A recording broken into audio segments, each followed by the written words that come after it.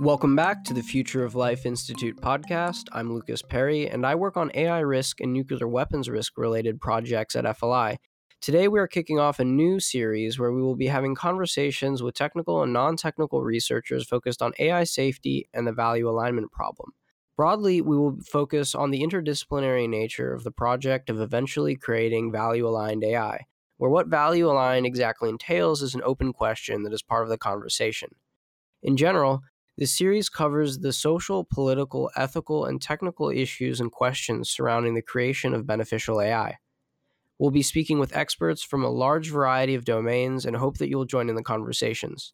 If this seems interesting to you, make sure to follow us on SoundCloud or subscribe to us on YouTube for more similar content. Today, we'll be speaking with Dylan Hadfield-Manel.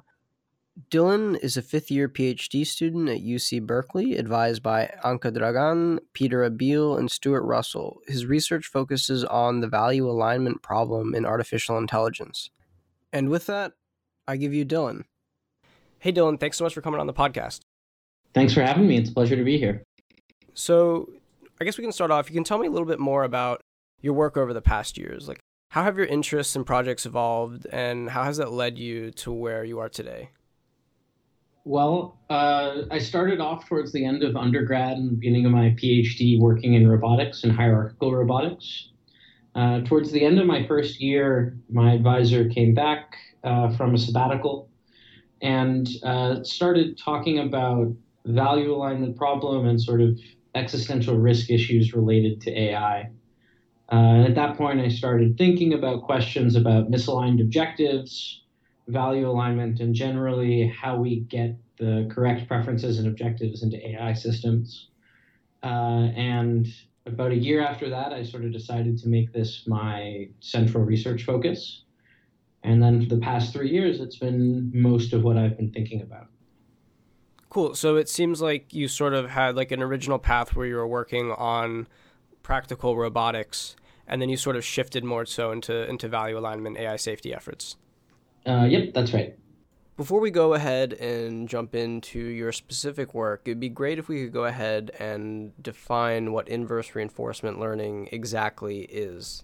So for me, it seems that inverse reinforcement learning, at least from the view, I guess, of technical AI safety researchers, is it's viewed as an empirical means of conquering descriptive ethics, whereby like we're able to give a clear descriptive account of what any given agent's preferences and values are at any given time. Is that a fair characterization? That's sort of one way to characterize it. Another way would to think about it, which is a useful perspective for me sometimes, is to think of inverse reinforcement learning as a way of doing behavior modeling that has certain types of generalization properties. So anytime you're learning in any machine learning context, there's always going to be a bias that controls how you generalize to new information. And inverse reinforcement learning and preference learning, to some extent, is a bias in behavior modeling, which is to say that we should model this agent as accomplishing a goal, as satisfying a set of preferences. And that leads to certain types of generalization properties in new environments. So for me, it's inverse reinforcement learning is building in this agent-based assumption into behavior modeling. So given that, I'd like to dive more into like the sorts of specific work that you're working on and go into like some summaries of like your findings and your sorts of research that you've been up to. So given this interest that you've been developing in value alignment and like human preference aggregation and AI systems learning human preferences, what are the main approaches that you've been working on? So I think the first thing that really Stuart Russell and I started thinking about was trying to understand sort of theoretically what is a reasonable goal to shoot for, and what does it mean to do a good job of value alignment. To us, it feels like issues with misspecified objectives, at least in some ways, are a bug in the theory. all of the math around artificial intelligence, for example, Markov decision processes, which is the kind of central mathematical model we use for decision making over time, starts with an exogenously defined objective or reward function. And we think that mathematically that was a fine thing to do in order to make progress. But it's an assumption that really has put blinders on the field about the importance of getting the right objective down. And so I think the first thing that we sought to try to do was to understand what is a system or a setup for AI that does the right thing in theory, at least. What's something that if we were able to implement this, that we think would actually, could actually work in the real world with people.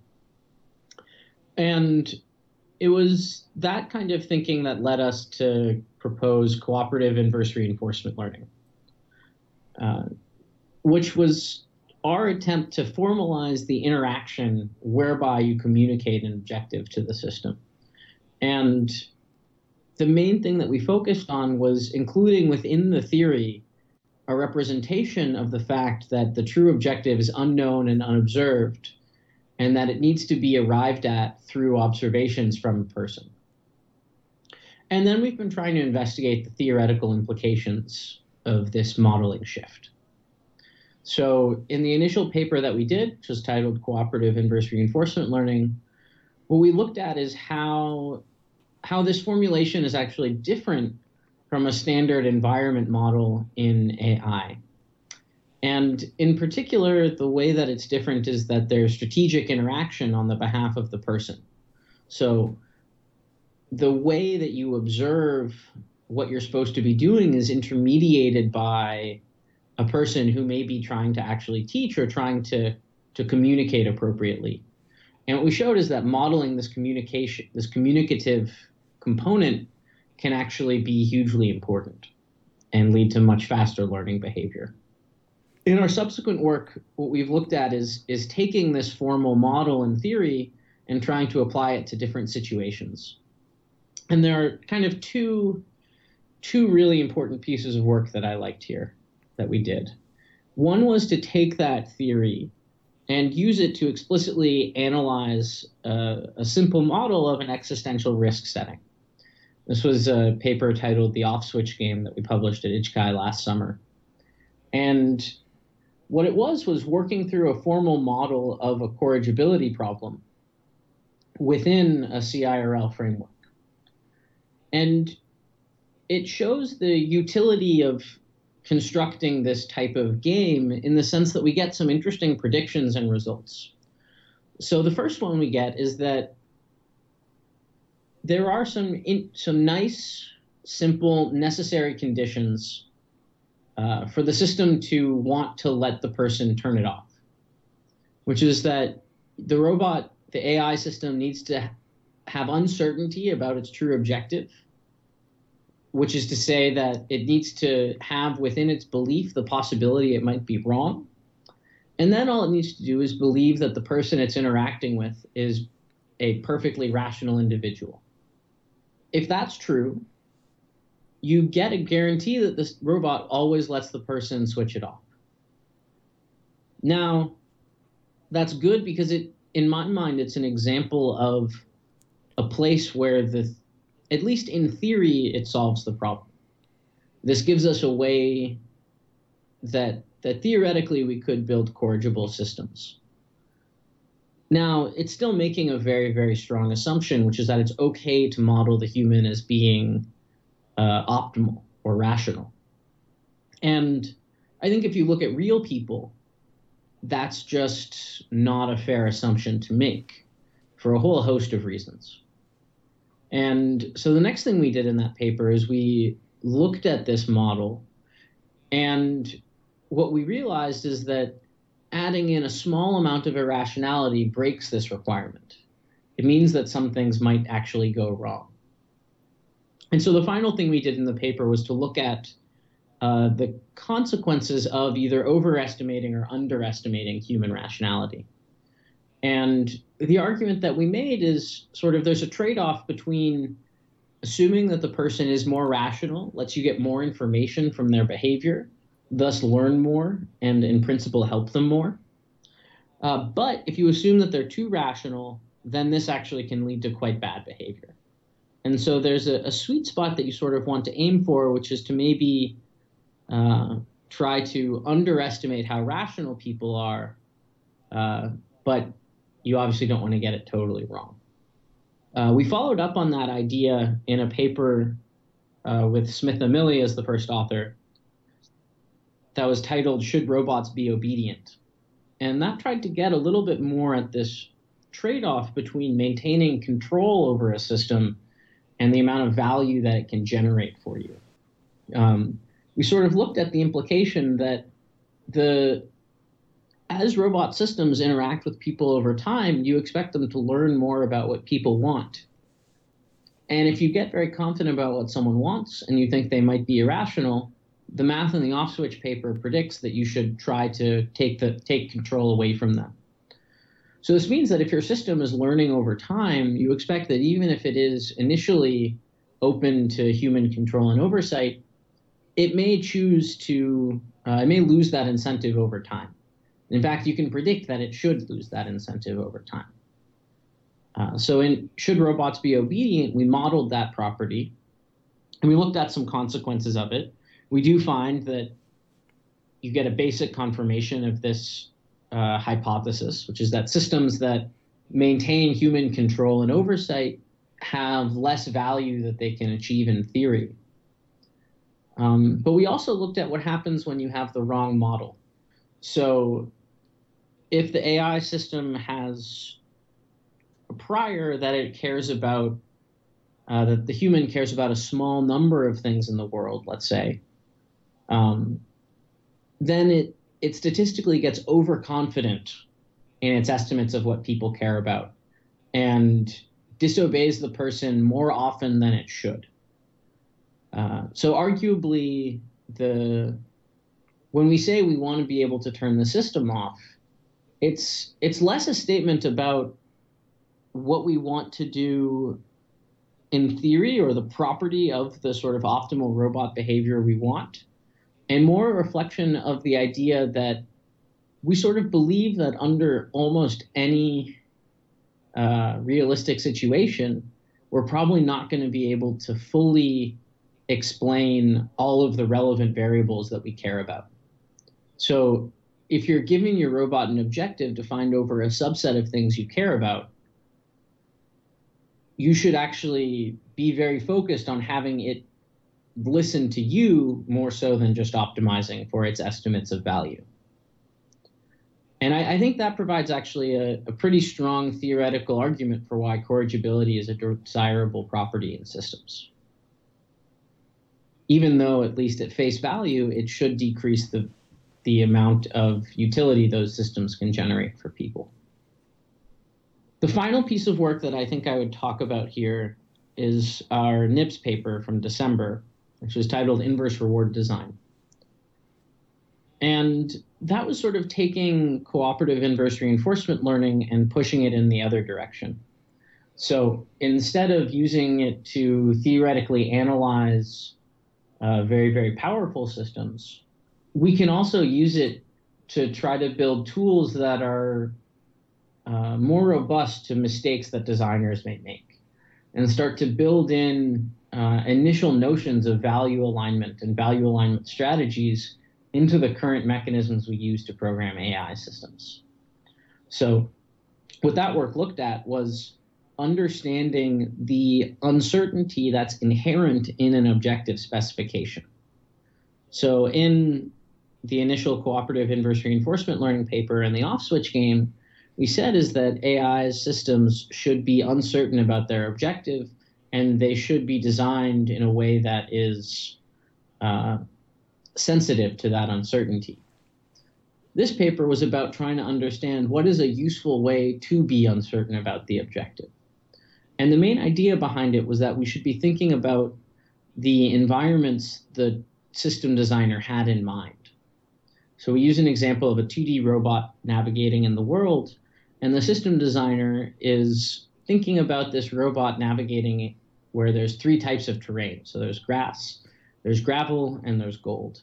And you can give your robot an objective, a utility function defined over being in those different types of terrain that incentivizes it to go and get the gold and stay on the dirt where possible, but to take shortcuts across the grass when it's high value.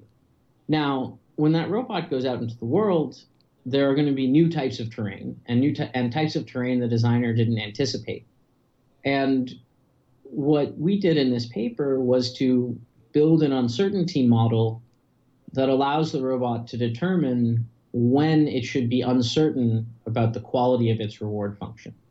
So how can we figure out when the reward function that a system designer built into an AI, how can we determine when that objective is ill-adapted to the current situation? And you can think of this as a way of trying to build in some mitigation to Goodhart's law. Would you like to take a second to unpack what Goodhart's law is? Sure.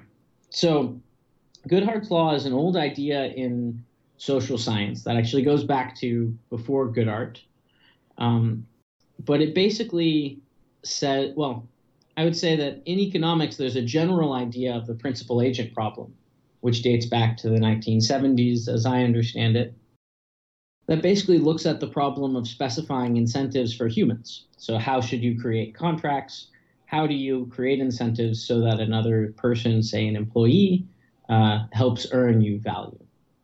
And Goodhart's law is a very nice way of summarizing a lot of those results, which is to say that once a metric becomes an objective, it ceases to become a good metric.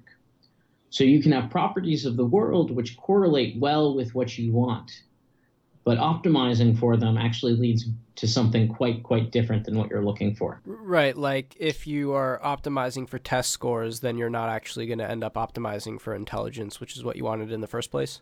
Exactly. And so even though test scores, when you weren't optimizing for them, were actually a perfectly good measure of intelligence. I mean, not perfectly good, but were an informative measure of intelligence. I think that this, Goodhart's law arguably is a pretty bleak perspective. Well, if you take it seriously and you think that we're going to build very powerful systems that are going to be programmed directly through an objective in this manner, Goodhart's law should be pretty problematic. Because any objective that you can imagine programming directly into your system is going to be something correlated with what you really want rather than what you really want. Or I think you should expect that will likely be the case. Right. So is it just simply like too hard or too unlikely that we're able to like sufficiently specify like what exactly that we want, that we'll just end up using some other metrics that if you optimize too hard for them, it ends up messing with a bunch of other things that we care about? Yeah. I mean, I think there are some real questions about what does it even mean? Well, what are we even trying to accomplish? What should we try to program into systems? I think that is, philosophers have been trying to figure out those types of questions for ages. But for me, as someone who takes a sort of more empirical slant on these things, I think about the fact that the objectives that we see within our individual lives are so heavily shaped by our environments, and which types of signals we respond to and adapt to is heavily adapted itself to the types of environments we find ourselves in. And, we just have so many examples of objectives not being the correct thing. I mean, it's effectively all you could have is correlations. The fact that wire heading just is possible is maybe some of the strongest evidence for Goodhart's law being really a fundamental property of learning systems and optimizing systems in the real world.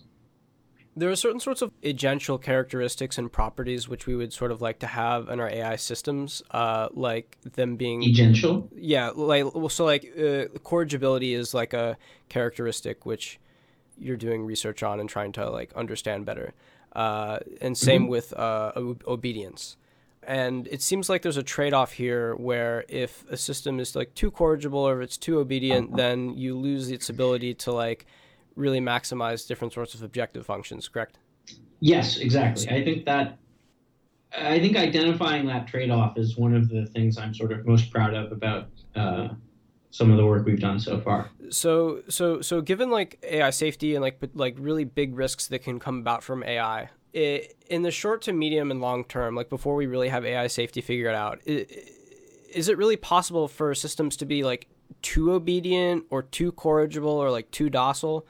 And how do we sort of navigate this space and find sweet spots?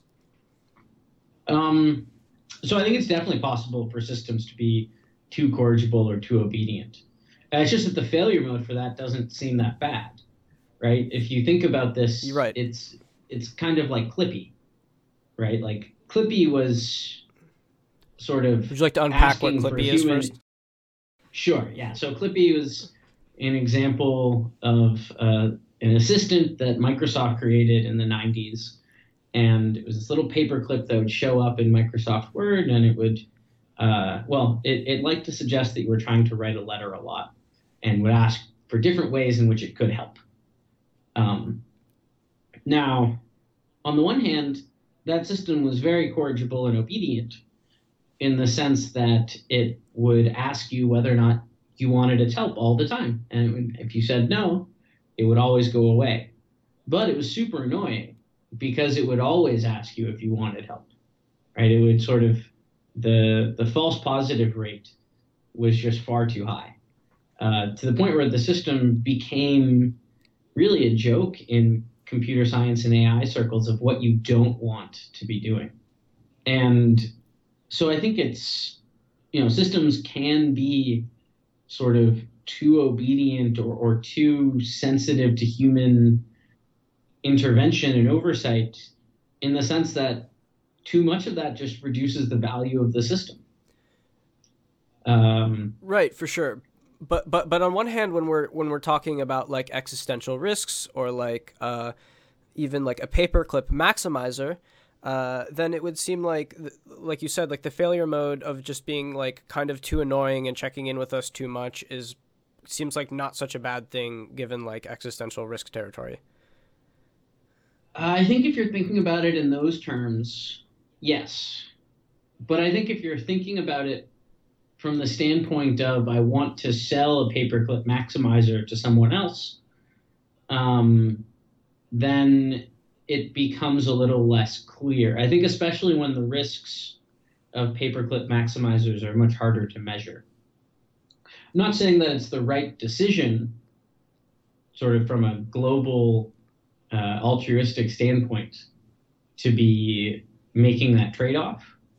Um, but I think it's also true that just if we think about the requirements of market dynamics, it is true that AI systems can be too corrigible for the market, Right.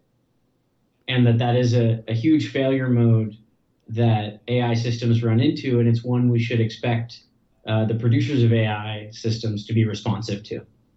Right. So, given all Uh, these different, oh, is there anything else you wanted to touch on there? well, I had another example of systems that are too corrigible, Sure. which is, do you remember Microsoft's Tay? No, I do not. So this is a chatbot that Microsoft released, and they trained it based off of tweet. So it was a tweet bot, and they trained it based on things that were tweeted at it. And either I forget if it was doing nearest neighbors lookup or if it was just doing a sort of neural net that ended up overfitting and like memorizing parts of the training set. But at some point, 4chan realized that the AI system, like that Tay, was very suggestible. Oh, right. So they basically created an army to radicalize Tay, Right. and they succeeded. Yeah, I remember this. And I think you could also think of that as being the other axis of too corrigible or too responsive to human input. Right. So the first axis I was talking about is sort of the failures of being too corrigible from an economic standpoint. Right. But there's also the failures of being too corrigible in a sort of multi-agent mechanism design kind of setting, where I believe that those types of properties in a system also open them up to more misuse. If we think of AI, so cooperative inverse reinforcement learning and the models we've been talking about so far exist in what I would call the one robot, one human model of the world. Right. And generally, you could think of extensions of this with N humans and M robots. And the variance of what you would have there, I think, lead to different theoretical implications. But if we think of just two humans, so N equals 2, and one robot, M equals 1, we'll suppose that one of the humans is the system designer and another one is the user. There is this sort of trade-off between how much control the system designer has over the future behavior of the system and how responsive and corrigible it is to the user in particular. And sort of trading off between those two, I think, is a really interesting ethical question that comes up when you start to think about misuse.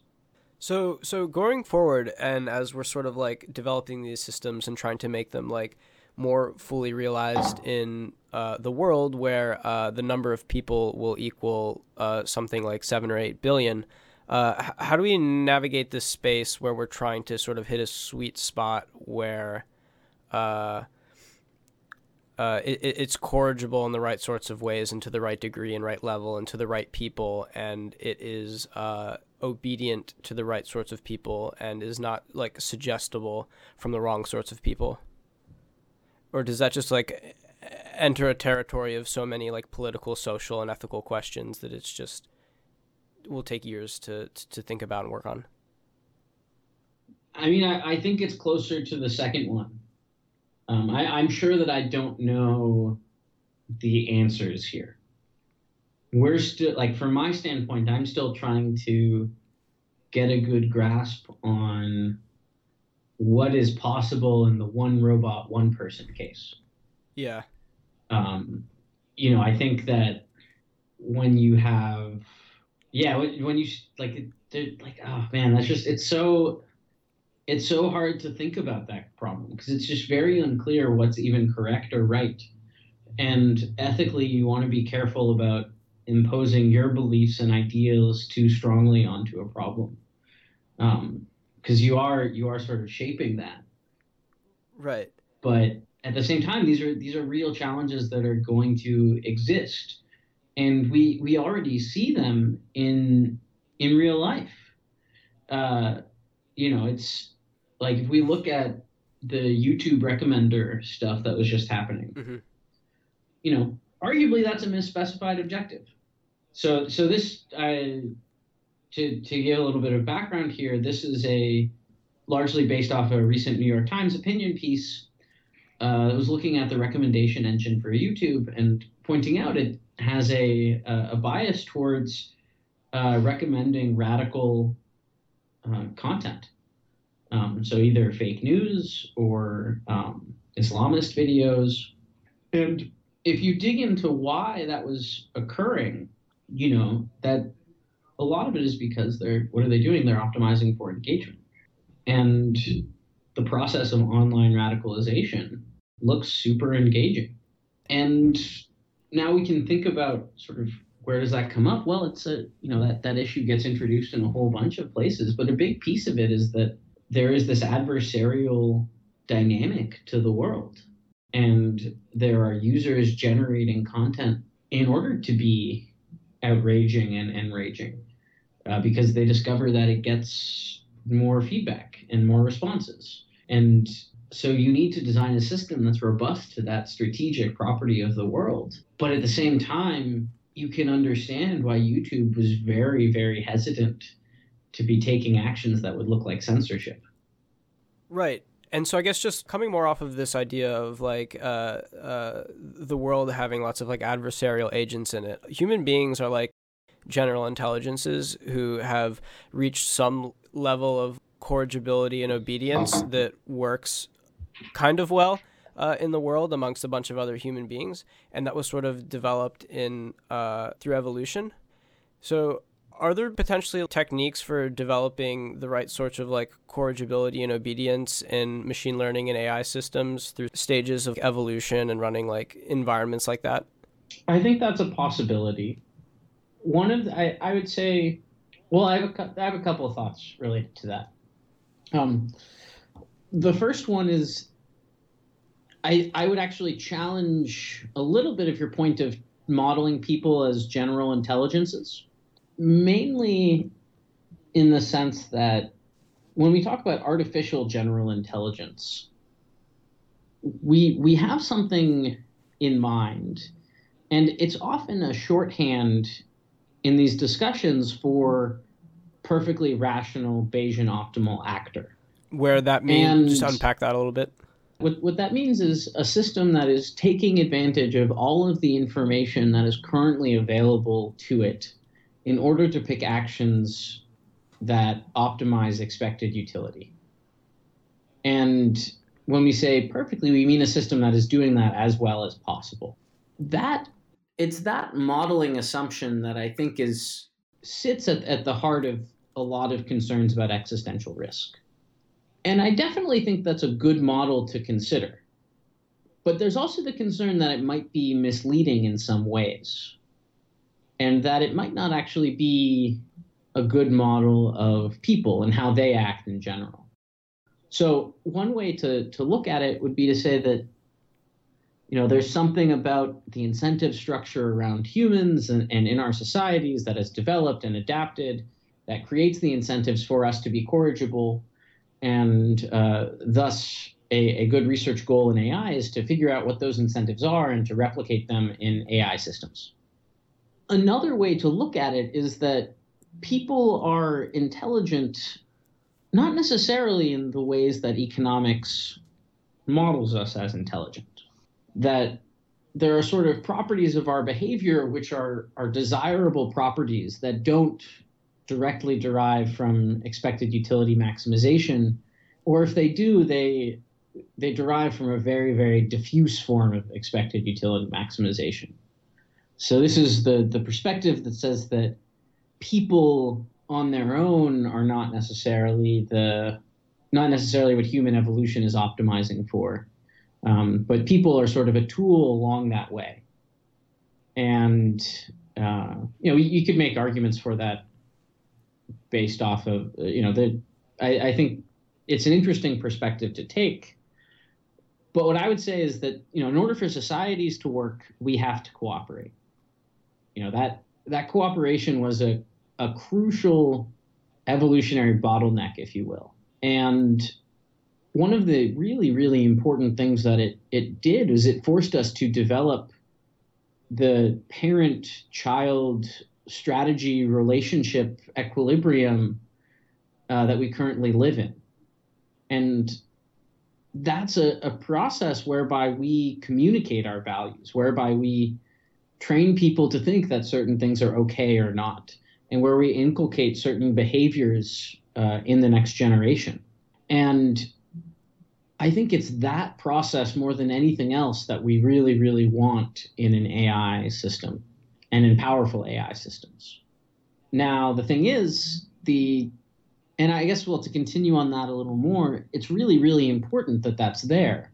Because if you don't have those types of mental, those kind of cognitive abilities to understand causing pain and to just sort of fundamentally decide that that's a bad idea, to have a desire to cooperate, to buy into the different coordinations and normative mechanisms that human society uses.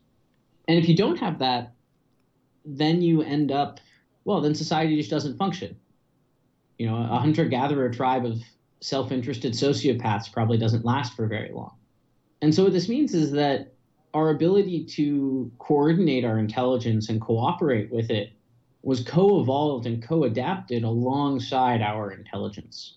And I think that evolutionary pressure and bottleneck was really important to getting us to the type of intelligence that we are now. And it's not a pressure that AI is necessarily subjected to. And I think maybe that is one way to sort of phrase the concern, I'd say.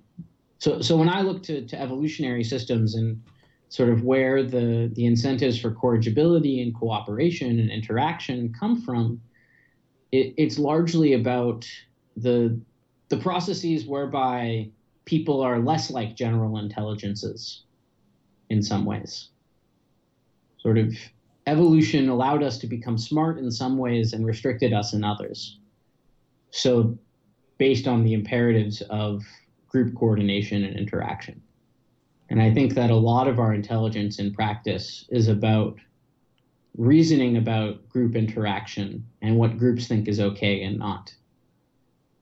And that's a part of the developmental process that we need to replicate in AI, just as much as spatial reasoning or vision. Cool. So I guess I just want to touch base on this before we move on. Are there certain sorts of like assumptions about like the kinds of agents that humans are, and almost, I guess, ideas about us as being utility maximizers in some sense that people you see commonly have, but that are like misconceptions about people and how people operate differently from AI? Well, I think that's the whole field of behavioral economics, in a lot of ways. I could sort of go up to examples of people being irrational. Right. I think there are all of the examples of sort of people being more than just self-interested. There are ways in which we seem to be risk-seeking. That seems like that would be irrational from an individual perspective, but you could argue it may be rational from a group evolutionary perspective. Things like overeating. That's not exactly the same type of rationality, but it is an example of us becoming ill-adapted to our environments and showing the extent to which we're not capable of changing or in which it may be hard to.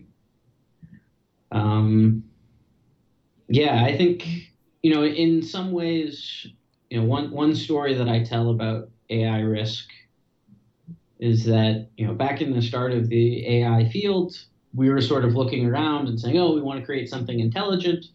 And intuitively, we all know what that means, but we need a formal characterization of it. And the formal characterization that we turned to was the basically theories of rationality developed in economics. And although those theories turned out to be, except in some settings, not great descriptors of human behavior, they were quite useful as a guide for building systems that accomplish goals. And I think that part of what we need to do as a field is kind of reassess where we're going and think about whether or not building something like that perfectly rational actor is actually a desirable end goal. In the sense, there's a sense in which it sort of is. I would like an all-powerful, perfectly aligned genie to help me do what I want in life. But you might think that if the odds of getting that wrong are too high, that maybe you would do better with shooting for something that doesn't quite achieve that ultimate goal, but that you can get to with pretty high reliability. This may be a setting where, shoot for the moon, and if you miss, you'll land among the stars is just a horribly misleading perspective. Shoot for the moon and you might get a hellscape universe, but if you shoot for the clouds, it might end up pretty okay. Yeah.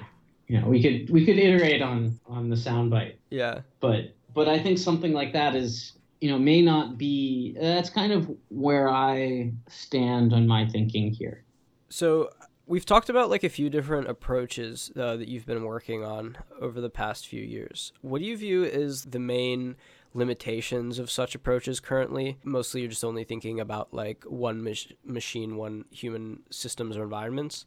What are the biggest obstacles that you're facing right now in inferring and learning human preferences?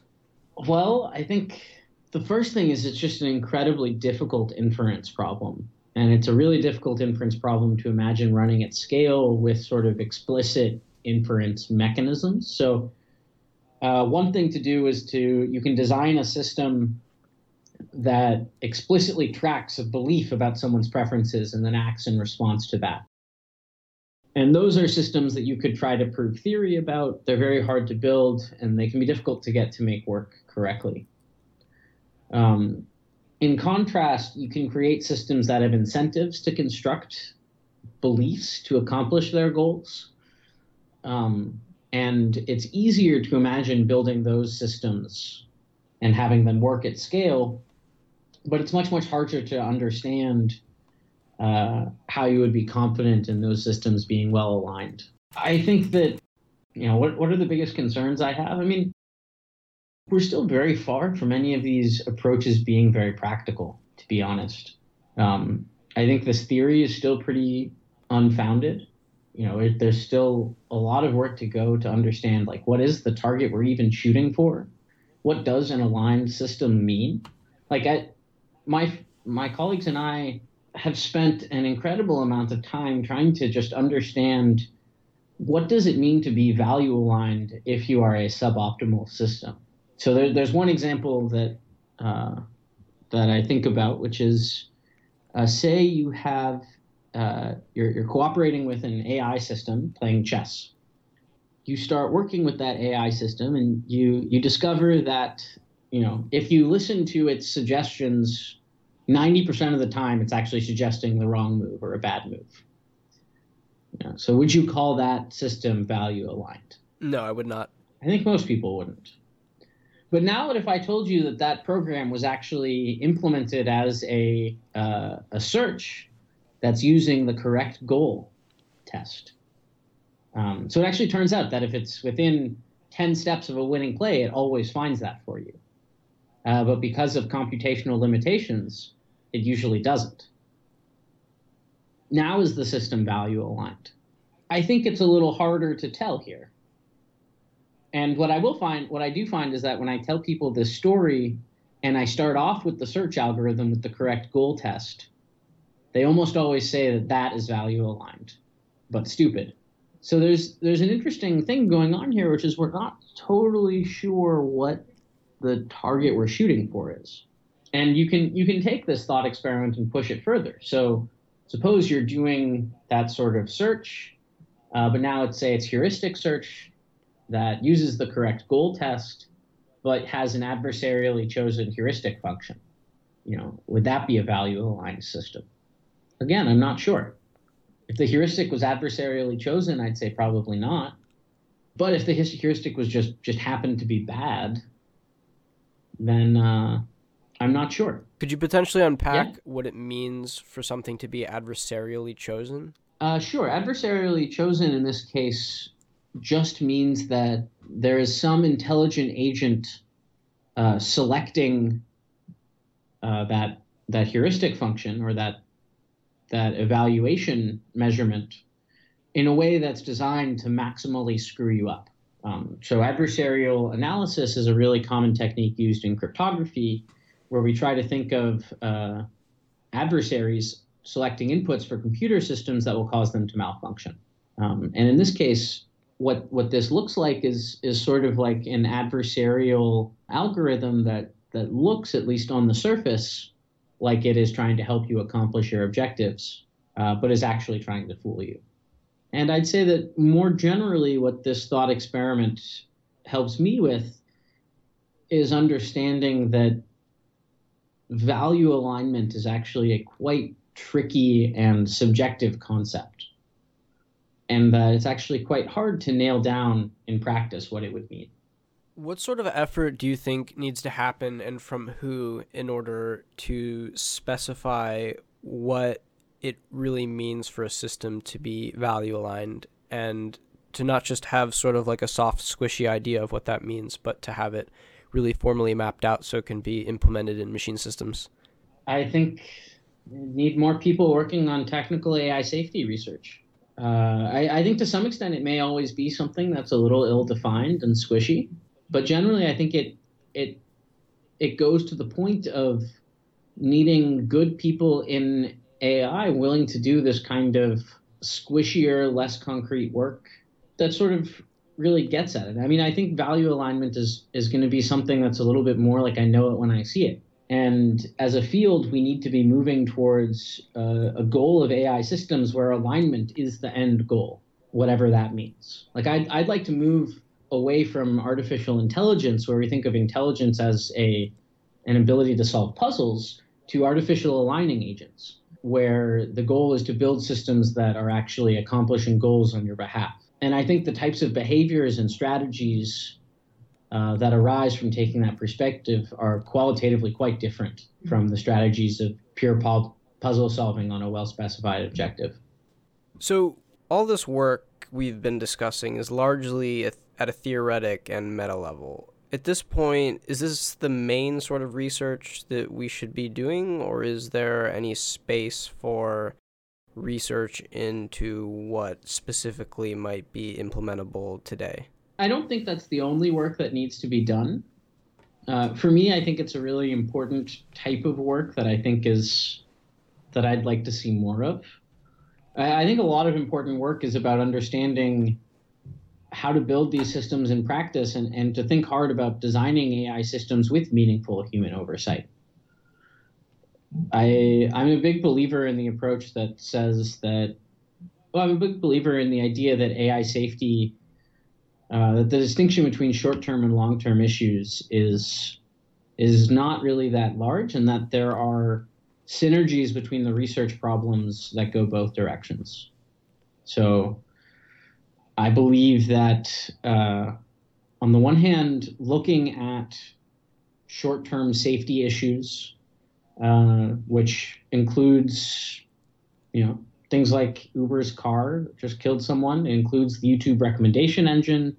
It includes issues like fake news and information filtering. I believe that all of those things are related to and give us our best window into the types of concerns and issues that may come up with advanced AI. And at the same time, and this is a point that I think people concerned about X risk do themselves a disservice on by not focusing here, is that actually doing theory about advanced AI systems and about, in particular, systems where it's not possible to what I would call unilaterally intervene. So systems that aren't corrigible by default. I think that actually gives us a lot of idea of how to build systems now that are just merely hard to intervene with or oversee. So if you're thinking about issues of monitoring and oversight, and how do you actually get a system that can appropriately evaluate when it should go to a person because its objectives are not properly specified or may not be relevant to the situation. I think YouTube would be in a much better place today if they had a robust system for doing that for their recommendation engine. In a lot of ways, the concerns about X risk represent an extreme set of assumptions for getting AI right now. And so I think I'm also just trying to get a better sense of what the system looks like and how it would be functioning on a day-to-day. What is the sort of data that it is taking in order to capture, learn, and infer specific human preferences and values? And just trying to understand better whether or not it can model whole moral views and ethical systems of other agents, or if it's just sort of capturing little specific bits and pieces.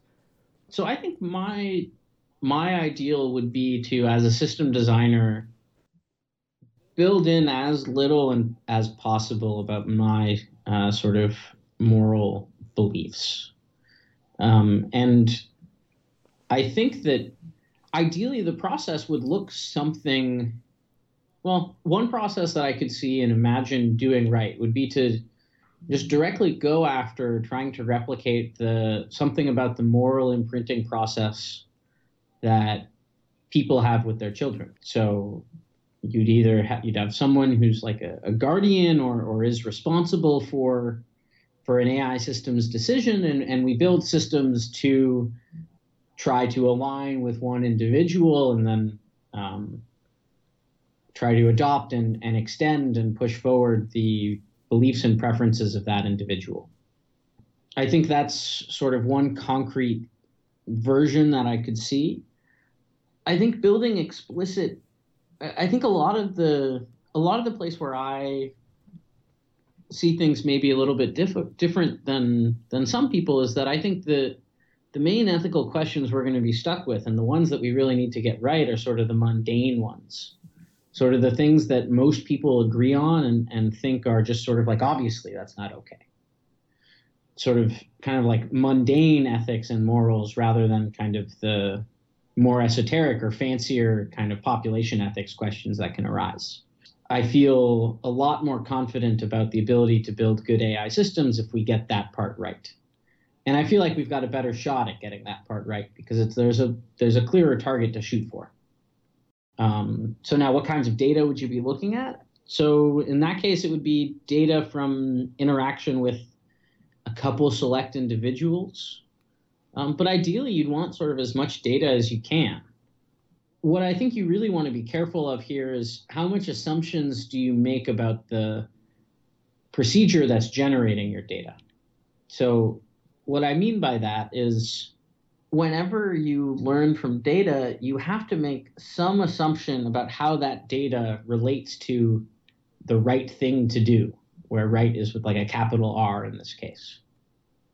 And the more assumptions you make there, the more your system will be able to learn about values and preferences, and the quicker it will be able to learn about values and preferences.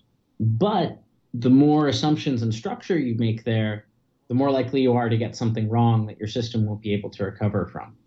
So again, we sort of see this trade-off come up of a challenge between a discrepancy between the amount of uncertainty that you need in the system in order to be able to adapt to the right person and figure out the correct preferences and morals against sort of the efficiency with which you can figure that out.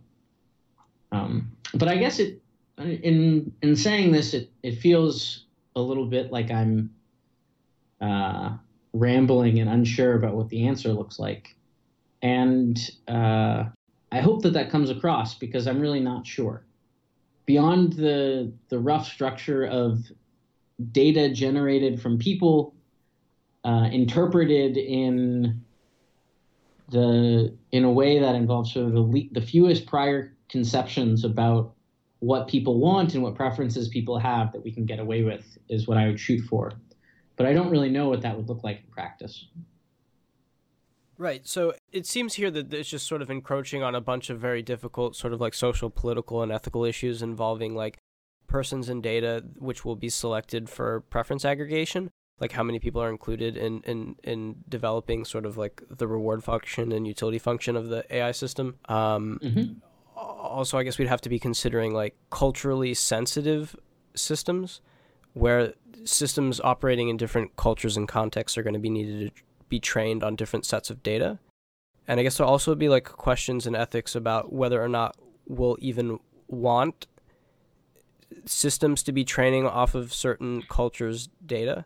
Yeah, so I would actually say that a good value, like I wouldn't necessarily even think of it as training off of different data. Like one of the core questions in artificial intelligence is identifying the relevant community that you are in and building a normative understanding of that community. So I want to push back a little bit and move you away from the perspective of we collect data about a culture and we figure out the values of that culture and then we build our system to be value aligned with that culture, and more think about the actual AI product is the process whereby we determine, elicit, and respond to the normative values of the multiple overlapping communities that you find yourself in. And that process is ongoing, it's holistic, it's overlapping, and it's messy. And I think we'd like to the extent that I think it's possible, I'd like to not have a couple people sitting around in a room deciding what the right values are. But much more, I think a system should be holistically designed with value alignment at multiple scales as a sort of core property of AI. And I think that's actually a fundamental property of human intelligence. You behave differently based on the different people around, and you're very, very sensitive to that. There are certain things that are okay at work that are not okay at home. That are okay on vacation, that are okay around kids, that are not. And figuring out what those things are and adapting yourself to them is sort of the fundamental intelligence skill needed to interact in modern life. Otherwise, you just get shunned. So it seems to me that in the context of like a really like holistic, messy kind of ongoing value alignment procedure, we'll be aligning AI systems, ethics, and morals and moral systems and behavior with that of a variety of cultures and persons and just interactions in the 21st century. And when we reflect upon the humans of the past, we can see in various ways that they are like just moral monsters. We have issues with slavery, and today we have issues with factory farming and voting rights and tons of other things in history. How should we view and think about aligning powerful systems, ethics, and goals with like current human morality and preferences and the risk of amplifying like current things which are immoral in present day life?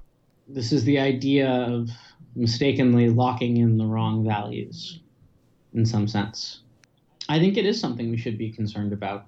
Less from the standpoint of I think yes, from the standpoint of entire cultures getting things wrong. But again, I think if we don't think of there being a sort of monolithic society that has a single value set, these problems just are fundamental issues. There's what your local community thinks is okay versus what other local communities think are okay. And a lot of our society and a lot of our political structure is about how to handle those clashes between value systems.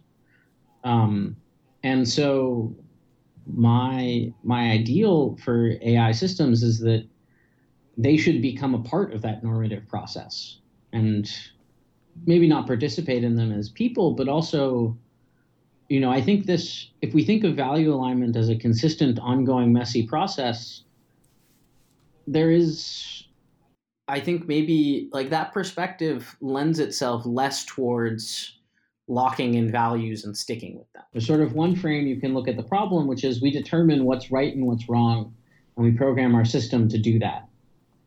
And then there's another one, which is we program our system to be sensitive to what people think is right or wrong. And I think that's more the direction that I think of value alignment in. And then what I think the final part of what you're getting at here is that the system actually will feed back into people. So what AI systems show us will shape what we think is okay and vice versa. And that's something that I am, quite frankly, not sure how to handle. I don't know how you predict how you're going to influence what someone wants and what they will perceive they want, and how to do that, I guess, correctly. All I can say is that we do have a human notion of what is acceptable manipulation. And we do have a human notion of allowing someone to figure out for themselves what they think is right and not, and refraining from biasing them too far. So to some extent, if you're able to value align with communities in a good, ongoing, holistic manner, that should also give you some ways to choose and understand what types of manipulations you may be doing that are okay or not. I'll also say that I think that this perspective has a very kind of mundane analogy when you think of the feedback cycle between recommendation engines and regular people. Those systems don't model the effect. Well, they don't explicitly model the fact that they're changing the structure of what people want and what they'll want in the future. That's probably not the best analogy in the world. I guess what I'm saying is that it's hard to plan for how you're going to influence someone's desires in the future. It's not clear to me what's right or what's wrong. What's true is that we as humans have a lot of norms about what types of manipulation are okay and are not. And you might hope that appropriately doing value alignment in that way might help get to an answer here. I'm just trying to get a better sense here. So like when I'm thinking about the role that like ethics and intelligence plays here, I sort of view intelligence as a means of like modeling the world and achieving goals, and ethics as the end towards which intelligence is sort of aimed here.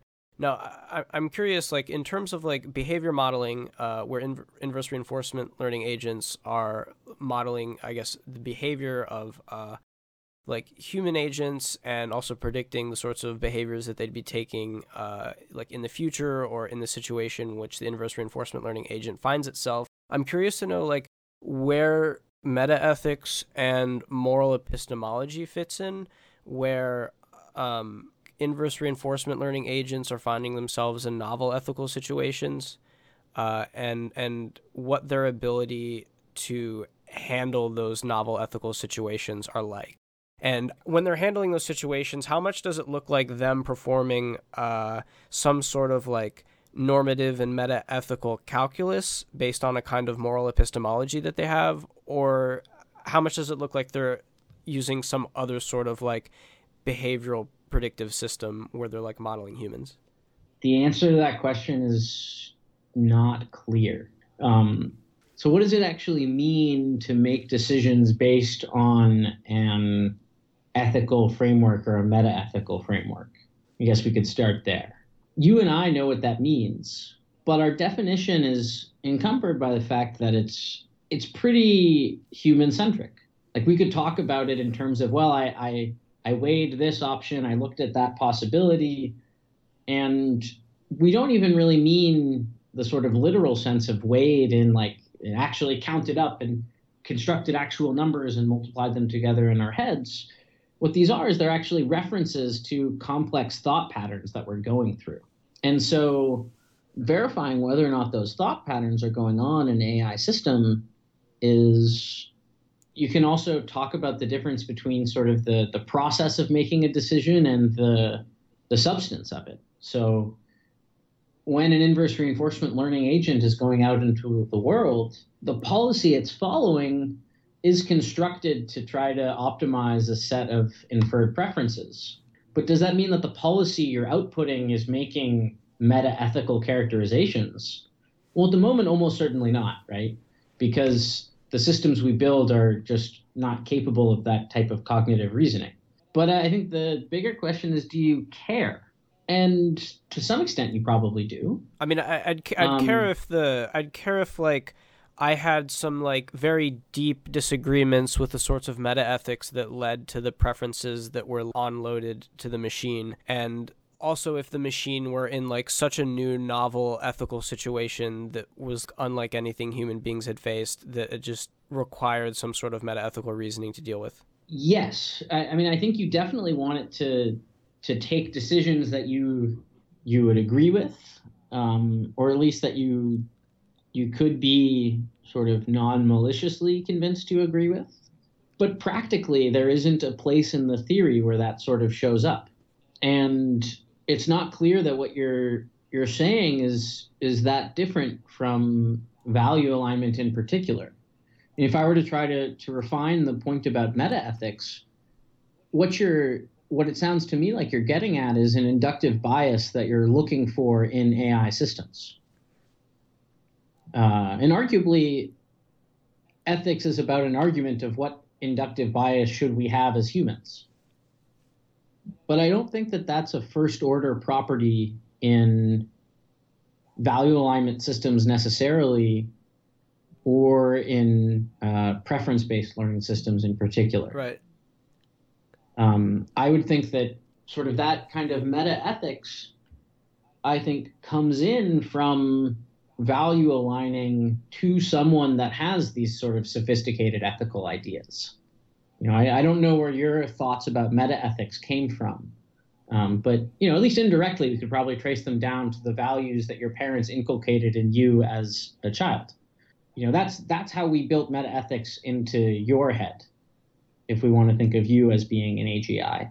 And I think that for AI systems, you know, that's the same way that I would see it being in there. So like, I don't believe the brain has circuits dedicated to meta-ethics. I think that exists in software, and in particular is something that's being programmed into humans from their observational data, more so than from the structures that are built into us as a fundamental part of our intelligence or value alignment. We've also talked a bit about how, you know, there's human beings are potentially not fully rational agents. And so with inverse reinforcement learning, this sort of leaves open the question as to whether or not AI systems are actually capturing what the human being actually prefers, or if there are some sorts of like limitations in the human's observed or chosen behavior, or explicitly told preferences, like limits in that ability to convey what we actually most deeply value or would value given more information. And so these inverse reinforcement learning systems may not be learning what we actually value or what we think we should value. How can AI systems sort of assist in this evolution of human morality and preferences, whereby we're actually like conveying what we actually value and what we would value given more information? Well, there are sort of two things that I heard in that question. So one is, how do you just sort of mathematically account for the fact that people are irrational and that is a property of the source of your data? And so inverse reinforcement learning at face value doesn't allow us to model that appropriately. And so it may lead us to make the wrong inferences. And I think that's a very interesting question. And it's probably the main one that I think about now as a technical problem, is understanding what are good ways to model how people might or might not be rational, and building systems that can sort of appropriately interact with that sort of complex data source. So one recent thing that I've been thinking about is what happens if people, rather than knowing their objective, what they're trying to accomplish, are figuring it out over time. So this is a model where the person is a learning agent that discovers how they like states when they enter them, rather than sort of thinking of the person as an agent that already knows what they want and is just planning to accomplish that. And I think these types of assumptions that try to paint a very, very broad picture of the space of things that people are doing can help us in that vein. When someone's learning, it's actually interesting that you can actually end up helping them. You end up with a class of strategies that looks like you sort of breaks down into three phases. You have initial exploration phase, where you help the learning agent get a better picture of the world and the dynamics and its associated rewards. And then you have an observation phase, where you observe how that agent now takes advantage of the information that it's got. And then there's an exploitation or extrapolation phase, where you try to implement the optimal policy given the information you've seen so far. And so I think sort of moving towards more complex models that are sort of have a more realistic setting and richer set of assumptions behind them is important. The other thing you talked about was about helping people discover their morality and sort of learn more what's okay and what's not. And there, I'm afraid I don't have too much interesting to say. In the sense that I believe it's an important question, but I just don't feel that I have many answers there. So practically, I'm not sure, like, if you have someone who's learning their preferences over time, is that different than humans refining their moral theories? I don't know. You could make mathematical modeling choices so that they are, but I'm not sure if that really gets at what you're trying to point towards. I'm sorry that I don't have anything more interesting to say on that front, other than I think it's important, and I would, love to talk to more people who are spending their days thinking about that question, because I think it really does deserve that kind of intellectual effort. Yeah. It sounds like we kind of need some more like AI moral psychologists to help us think about these sorts of things. And in particular, when we're talking about sort of philosophy around value alignment and the ethics of value alignment, I think a really important question is what are the ethics of developing value alignment systems? So a lot of times people talk about AI ethics from the standpoint of, for lack of a better example, the trolley problem. And the way that they think about it is, who should the car kill? There is a correct answer, or maybe not a correct answer, but there are answers that we could think of as more or less bad. And an AI, which one of those options should the AI select? And that's not unimportant. But it's not the ethical question that an AI system designer is faced with. In my mind, if you're designing a self-driving car, the relevant questions you should be asking are two things. One, what do I think is an okay way to respond to different situations? Two, how is my system going to be understanding the preferences of the people involved in those situations? And then three, how should I design my system in light of those two facts? So I have my own preferences about what I would like my system to do. I have an ethical responsibility, I would say, to make sure that my system is adapting to the preferences of its users to the extent that it can. But I also wonder to what extent, how should you handle things when there are conflicts between those two value sets? Right. So, you're building a robot, it's going to go and live with a uncontacted human tribe. Should it respect the local cultural traditions and customs? Probably. That would be respecting the values of the users. But then let's say that tribe does like something that we would consider to be gross, like pedophilia.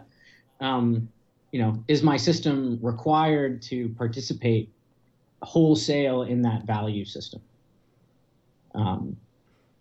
And where's the line that we would need to draw between sort of unfairly imposing my values on system users and being able to make sure that the technology that I build isn't used for purposes that I would deem reprehensible or gross.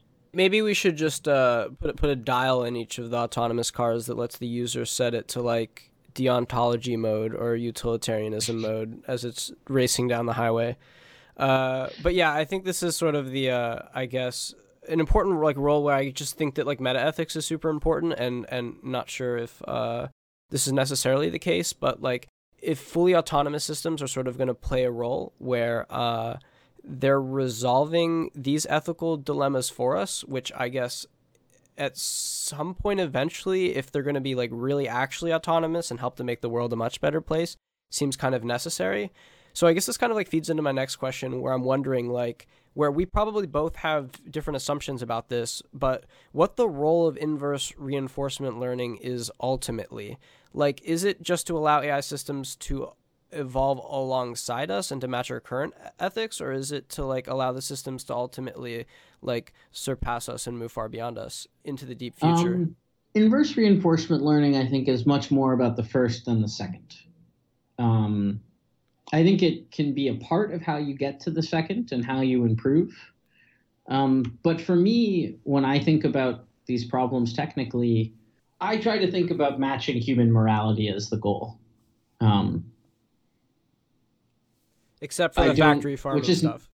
Well, I mean, if you had a choice between thinks that eradicating all humans is okay and against factory farming versus neutral about factory farming and thinks that eradicating all humans aren't okay, which would you pick? I mean, I guess with your audience that there may be some people that would choose the saving the animals answer. But my point is that I think it's so hard for me, like technically I think it's very hard to imagine getting these normative aspects of human societies and interaction right. I think just hoping to participate in that process in a way that is analogous to how people do normally is a good step.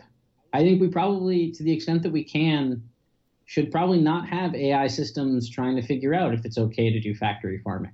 I think to the extent that we can, I think it's so hard to understand what it means to even match human morality or participate in it, that for me, the concept of surpassing it feels very, very challenging and fraught.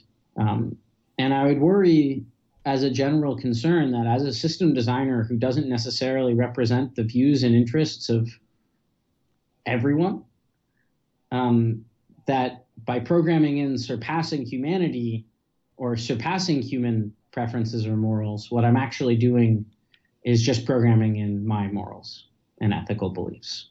Yeah, so I mean, there seems to be this strange issue here where it seems like if we get AGI and like recursive self-improvement is a thing that really takes it off, so that we have a system who has potentially succeeded in its inverse reinforcement learning, but far surpassed like human beings in its general intelligence. So we have kind of like a super intelligence that's matching like human morality.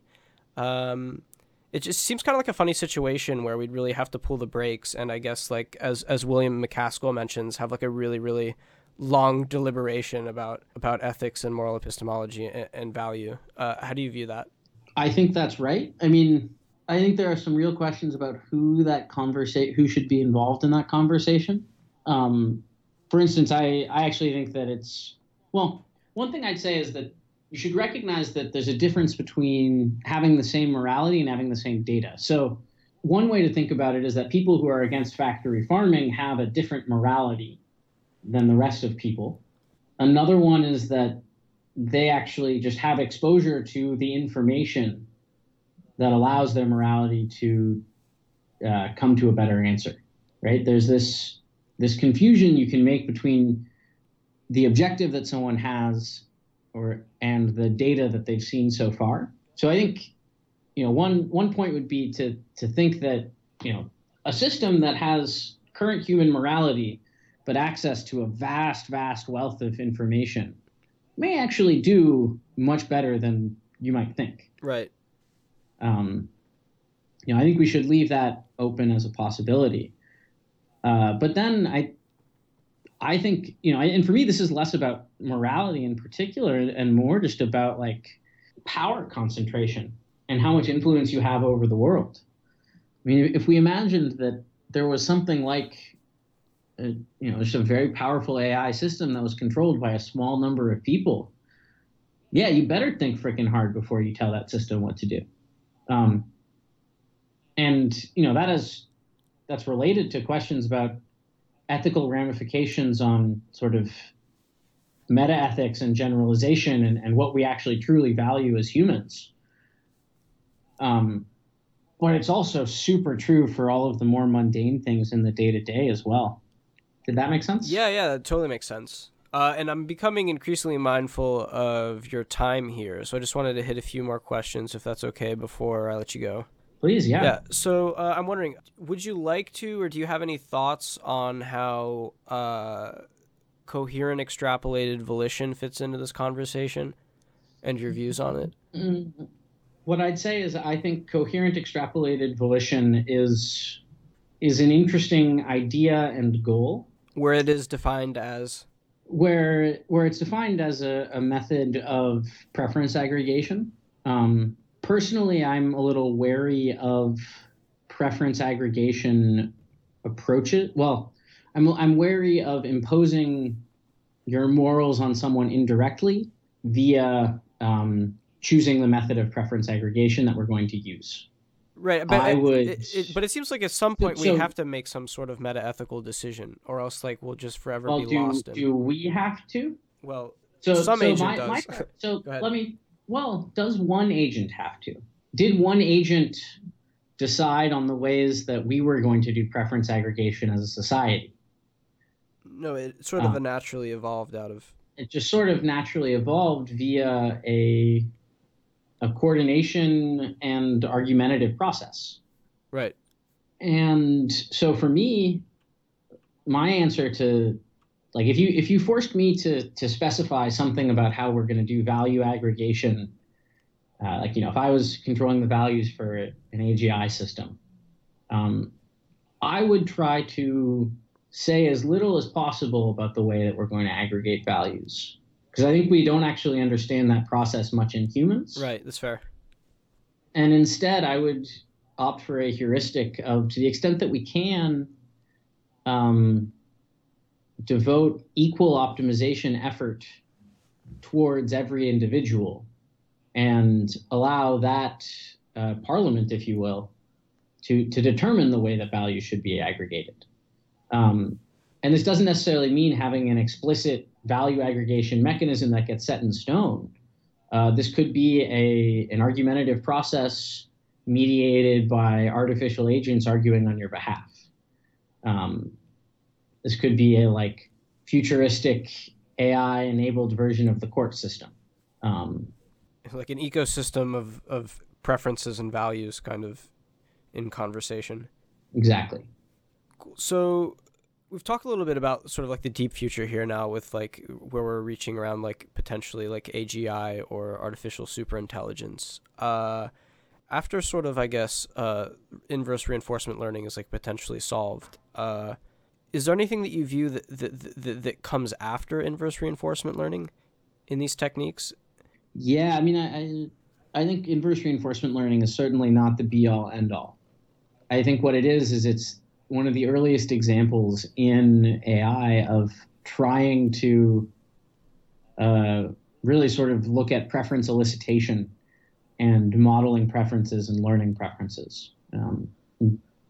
It existed in a whole bunch of, sort of economists have been thinking about this for a while already.